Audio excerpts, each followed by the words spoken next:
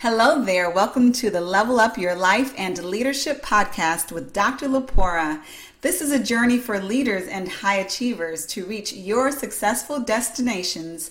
Before we get into today's podcast, I would like to share with you that this podcast is brought to you by Next Gen People, your source for stellar executive and leadership coaching, leadership and team development, as well as talent management and change management services. You will find Next Gen People at nextgenpeople.com. Without further ado, let's get into today's podcast. Hey there, I want to talk to you about 4 signs that you may be reaching burnout. So a lot of people are going the extra mile in 2020, fewer people in the team, what have you.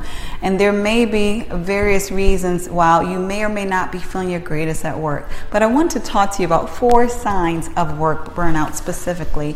For one, when you leave the work or stop doing the work, as we know many people are working from home, you feel drained, whether it's physically, emotionally, or mentally. You feel drained due to exhaustion in one of those areas, or all, hopefully not. Number 2, you're moody or you're irritable or you're impatient because you hate the environment or you hate the nature of the work that you're doing, or the amount of work. So you're on edge, you're not really happy, and it's tied to the work that you're doing. Number 3, you're feeling overwhelmed.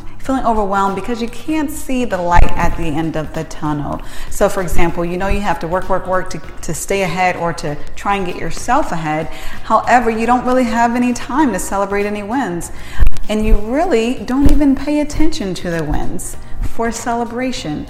So that is a sign that you are burning yourself out and not giving yourself opportunity to celebrate or to refresh. The 4th sign of burnout is that you don't have time for anything fun or outside of work. Sun up to sundown, you are focused on getting the work done.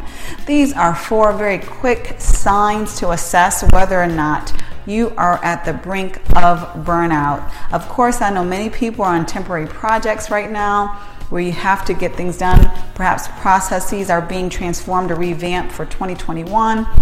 For this whole pandemic transition, temporary exertion of energy is obviously normal with project work. However, you don't want it to be a norm where you can't see the end to burning yourself without the proper and healthy refresh.